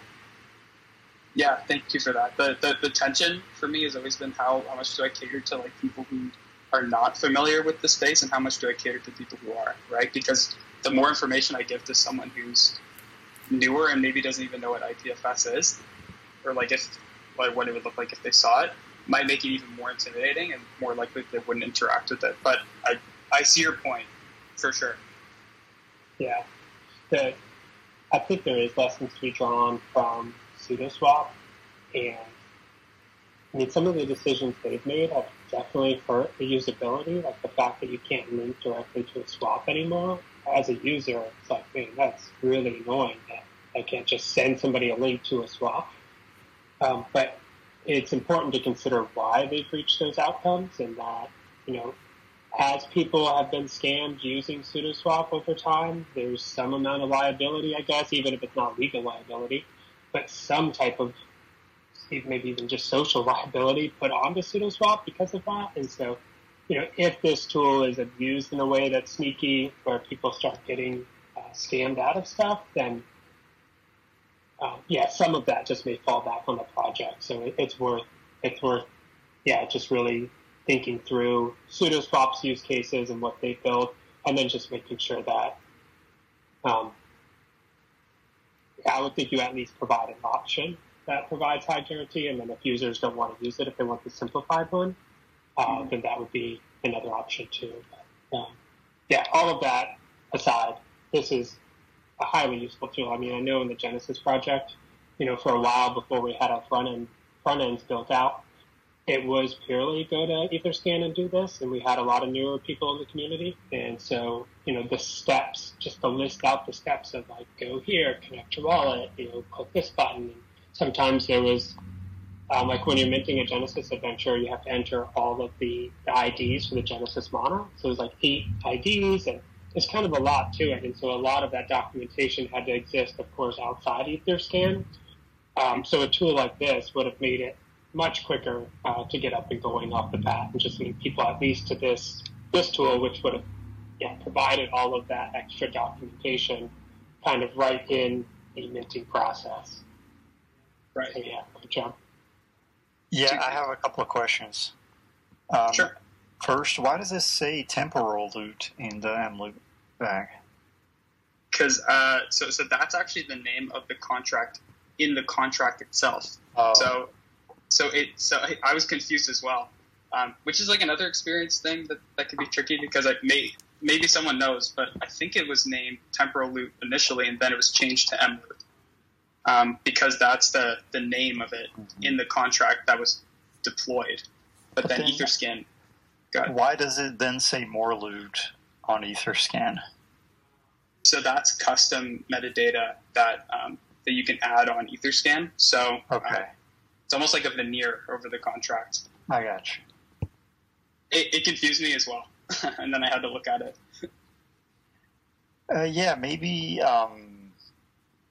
Maybe show both, or I don't know. I'm sure you've considered like which information to show.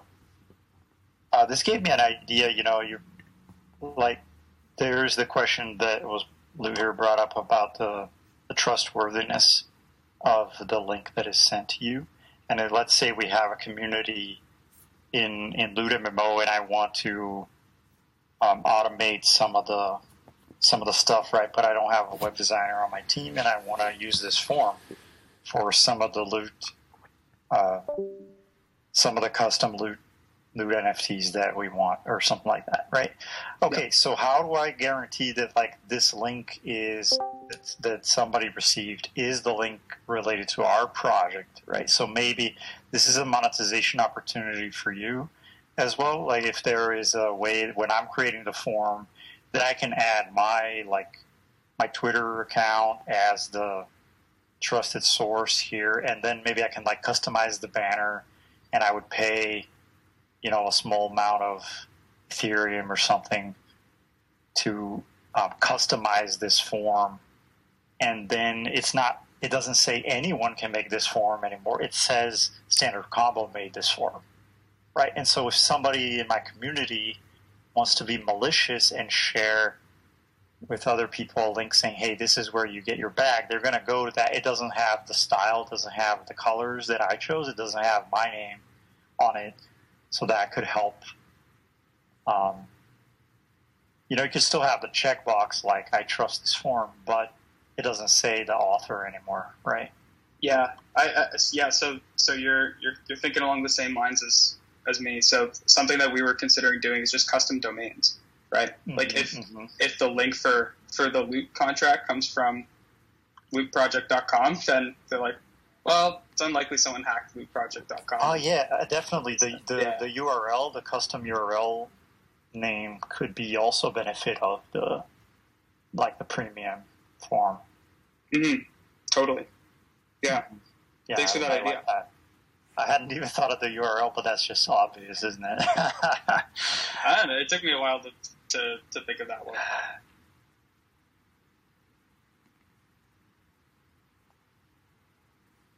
Yeah, and then just thinking through the typical Etherscan experience when you're looking at a contract and you're going to interact with it, like other things that you typically do to just verify that everything's normal, is you typically look at the transaction history maybe and see who else has called this. And so if you could pull in that data too, that just gives the user extra confidence that like, oh, I saw Tim Shell just called the same exact method 5 minutes ago or something, right? That could be potentially spoofed, of course. If someone stands up an alternate form or something that looks very similar, they could pull that in, I guess. But yeah, I'm just kind of thinking through the typical Etherscan use case and what security measures most people take, like basic precautions, and like how much of that you can easily pull in just to make it more seamless, where I click the link, kind of like looking at an HTTPS certificate. Like, I know this is actually the right site. Like, this is my bank site because of the certificate. I don't really have to second guess it. And then, knowing that it's calling the right method, knowing that it's the right contract. Like, if all of that is like quickly available to me, that just increases the user experience and makes it even more better, even better than the Etherscan experience. Yeah, that's a really good point. I'm going to think about that. Thanks. I've got an additional idea. What if this can be embedded into a web page in a little box? Yeah, we're considering that too. It's just like a lot. It would be a lot to build. Yeah, actually, but we don't know. But yeah, that's something we thought about as well.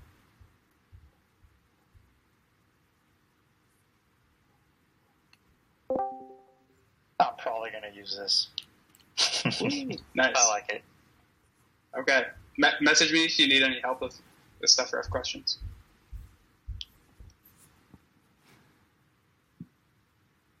Max, I really think I want to use it too. Okay. But both of you, please message me after because I want to understand which you want to use it for exactly.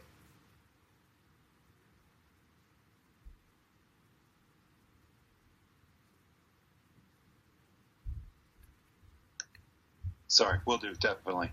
Over. That's everything I had.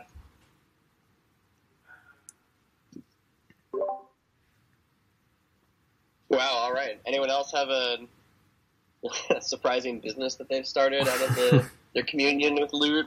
Or what else? Such a diverse mix of presentations today. So cool. I think we should probably call it. It's almost been 2 hours.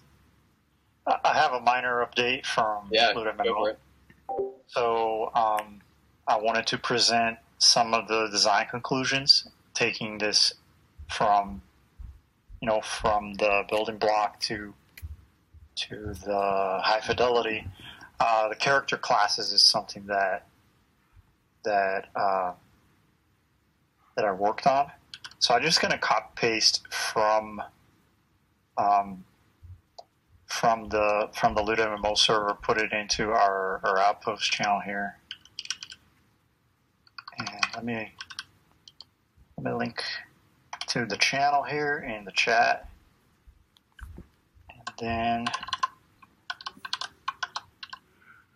so I'm thinking about 9 classes. So we start with the mage, the hunter, and the warrior. And you start with those as the player, but then as you level up, you can then specialize, and each of those breaks down into 3 additional classes. The healer, the sorcerer, and the warlock for the mage, For the hunter, you could break down into a druid, assassin / rogue, marksman / ranger. So, I mean, I guess the naming of those, I put the / there because I'm not sure what kind of, you know what I mean? Are we going D&D? What do you all think? Should it be assassin or should it be rogue? Should it be marksman or should it be ranger? Let me know.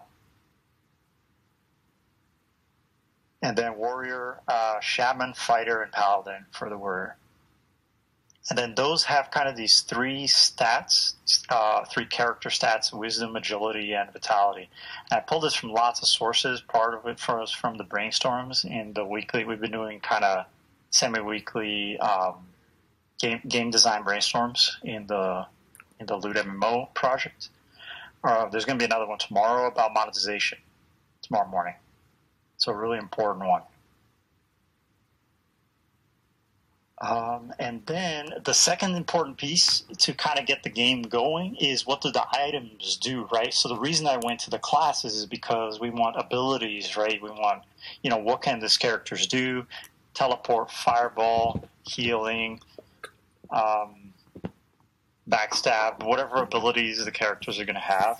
And so we're already working on those abilities. We're building the first 3 classes are going to be the sorcerer, the assassin or rogue, and the fighter. So those are the first 3 that are getting built right now. And so we're going to have a roadmap of character content, release character classes, and that's cool for retention of players, right? So we have an event in the game that is, we're releasing the healer class. So make sure to come, and so it's going to have a sign up both in game. There's going to be an event sign up in game and in the Discord server for hypothetically this upcoming healer class release, and it's in 2 weeks. So players can sign up for that, and this is going to reactivate lapsed players, bring them back, but also for the community, for creators who are participating in making the LootMMO. It can be re-engaging for those people as well. So when we come to items, now is very importantly, what do the loot bags do? And so let me paste some of the stuff. That is, these are the basic stats. The first 3 are wisdom, agility, vitality. Those are kind of the character stats, and then you have more base stats for combat, which are the attack power, skill resist, health, and armor. And went through different iterations of how to name those and landed on these namings for the stats that solve lots of different problems of disambiguation of the naming and also being descriptive enough about what they mean. So I drew from lots of sources to arrive at those. A couple more things. And then what do each item slot do? So we have, the weapon, the chest, the waist, etc. And then which stats those add. So you can see none of those are adding to the character stats, the wisdom, agility, or vitality. None of the items improve those stats. So that is where the orders come in. So for items that are greatness 15 or higher, they get the orders, and I was able to figure out a scheme for that. So we have the 16 orders, and they add a mix of character stats and also combat stats. So the perfection would be you get all 3. You get an even distribution of wisdom, agility, and vitality, etc. You can read through. So I shared all this in all these conclusions in the LootMMO channel. And then the next step in this development is to actually put numbers, right? So for each chest piece, for each waist, for each head piece, the numbers of health and armor, etc., that each one is going to give. And then for each order, like how much actual wisdom, agility, vitality do these items earn? And as they also move up from greatness 15 all the way to 20, these numbers of, stats also will increase. So the next step here is to actually build the spreadsheet with all the numbers, the actual numbers that are going to be in game. So it's getting pretty close. And then the character selection screen, which for anybody who maybe hasn't seen it yet, I'm going to share my screen real quick. So this is the character selection screen in LootMMO. And so once I have the numbers in, it's going to be how to figure out how to modify the layout so that your character stats are visible here. You'll be able to see like your wisdom, your agility, your vitality, your armor, your health, your attack power, and your skill power, right? Will be here, probably here somewhere, or down here. And then you're going to be able to mouse over the different gear pieces and see what are they doing, right? What are they contributing? And then as you change your bag selection, it'll modify the stats on the character. So that's the next step of development. I've already fixed all the bugs, all the known bugs in the social hub, and republished this as version 0.1 last night. So we're going to do a poker night. It doesn't have a date yet, so that's upcoming. So the schedule is tomorrow morning, game design meeting about monetization. So 9 a.m. in the LootMMO server. Please come if you're interested in contributing your thoughts to how we monetize LootMMO. The money there would go to community funding or like hiring like community manager or anything like that we need in the future, right? Thinking about it, 1 year from now, revenue is coming in, what is it used for, and how is it being generated? So those are the two questions that I hope that we can answer tomorrow morning. And then schedule after that is poker night. Come here and play some poker. I'm going to reskin this UI to be more high fantasy like. And then the next event after that is going to be the boot camp. So I have confirmation there will be a boot camp. So anybody who wants to learn about real-time multiplayer, 3D game development can participate in that boot camp. I'll have a form that's not ready yet, but there will be a form where people can sign up to learn at the boot camp. It's going to be a 1 week long learning event. And those are the 3 upcoming things for LootMMO. Once I have more details about the poker night and the boot camp, I'll share those in Discord as well. Thanks.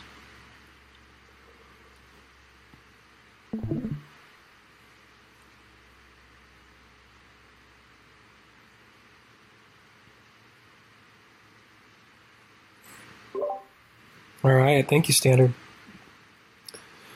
Yeah, I'm excited for the meeting tomorrow. It's going to be fun. Awesome about it.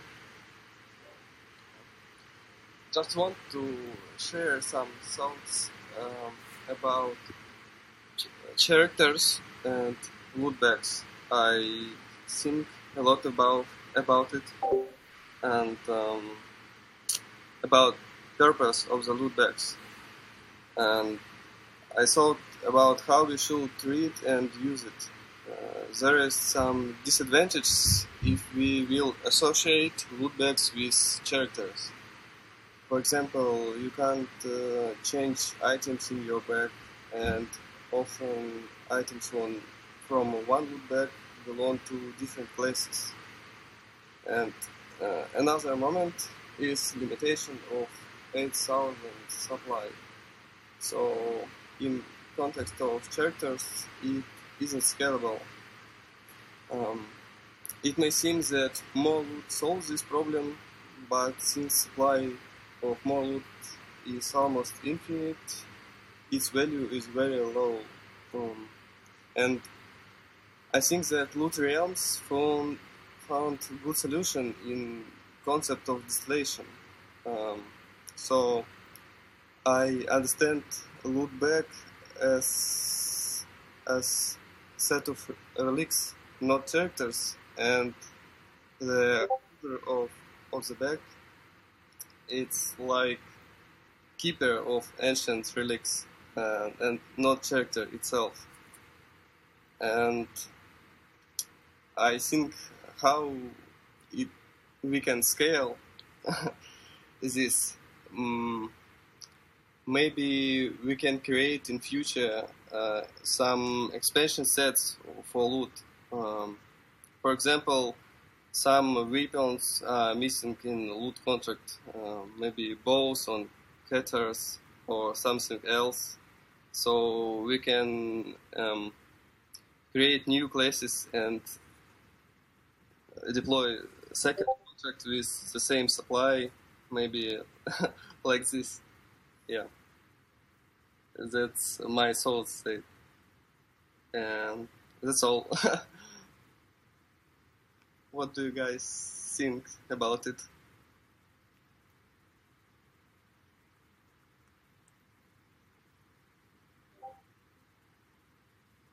1337, wanted to say hi and thanks for diving in. I know you said English isn't your first language, and so thank you for coming in with such a thoughtful idea. I totally agree. A loot bag is something that we each found on Etherscan or OpenSea, and that we picked up. We minted from a contract, or we purchased from another, and it is a collection of these relics that we found. It was once held by somebody else, meaning that there was once likely a character who did wear this loot, but the loot bags that we found are actually items inside of a bag. And if you look at like the present tense, in the present tense, we are the characters, not the loot bag. We are the characters who have a loot bag, and through that loot bag, we've discovered that this bag is like a magical, infinite fountain of things. We found realms inside of them. We found Genesis mana inside of them. We found stories inside of them. We found helms and 3D items inside of them. We found banners inside of them. We found whispers of ancient cities inside of them. Like inside these loot bags, we found they contain multitudes in the past and future. So I totally agree. I like that framing. And it also encompasses the idea that if somebody does want to take their loot bag and don the 8 items inside of it and make that their gear, then that person, you become the adventurer wearing those loot items. But for somebody else, maybe you put the loot item on your back and you use it in an adventure, or through the loot bag, you distill a crypt, or you use your loot bag to raid a dungeon and find ancient relics. So anyway, I'm rambling a little bit, but I just want to say I totally agree with you. In the Loot Foundation LDK that Loot Hero and I built, we tried to be really clear about that too, that like we are not loot bags. Loot bags belongs to a character, sure, but we have loot bags, and now it's up to us to go on our own adventures and make use of these loot bags. Obviously, that's open to anybody's interpretation, but I really like that interpretation. Yeah, everyone is a player, and that's all what's going on is a game, not just concrete game, but all things that's going on blockchain is a game.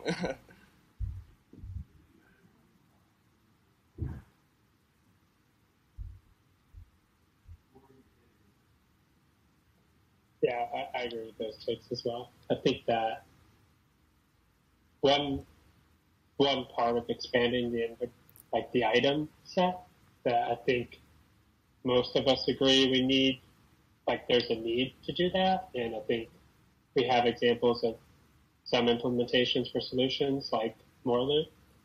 I think what it's going to come down to, though, is which extensions other builders choose to build on. I think from the start of Loot, there's always been this conversation of what is canon and how do we define canon. And I think many of us have started to move to a place where that question is largely irrelevant in the present time.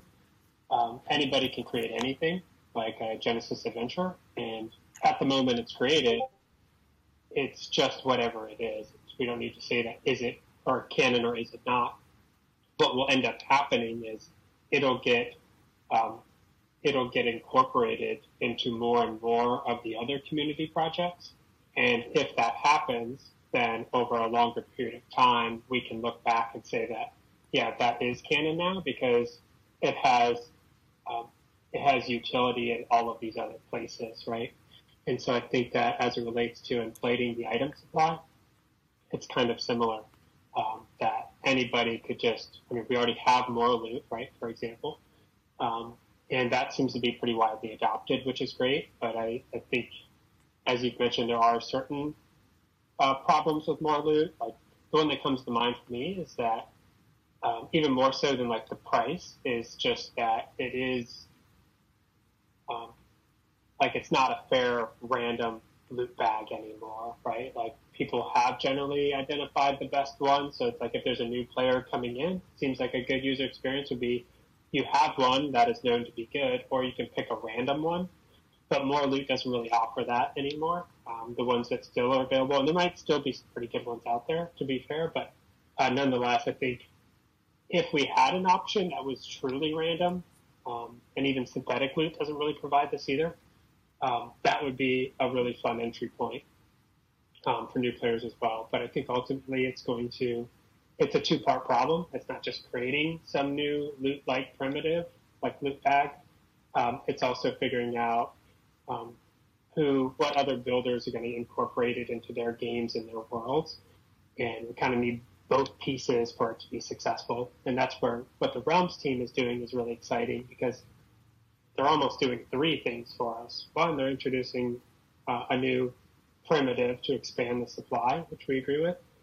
Secondly, they're providing a bridge to a new layer 2 that provides better scaling, which is exciting. And then thirdly, they're going to provide some basic, some standard utility for that new primitive within their game. Hopefully that won't be the only utility, just like loot, anybody can build on loot. The Realms team wants this new thing on StarkNet, this new loot primitive, to be used by other projects too.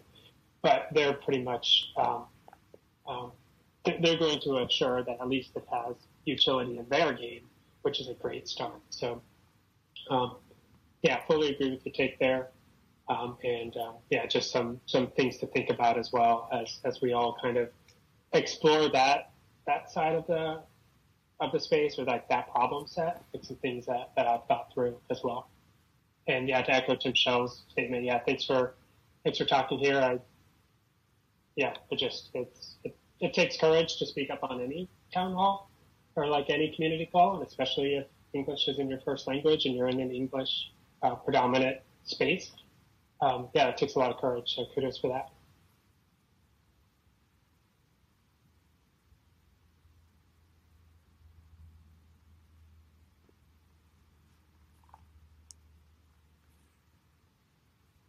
I think on that note, let's call it 2 hours. More than 2 hours. Oh my god. If somebody's watching this on YouTube later, you should probably put it on 2x speed.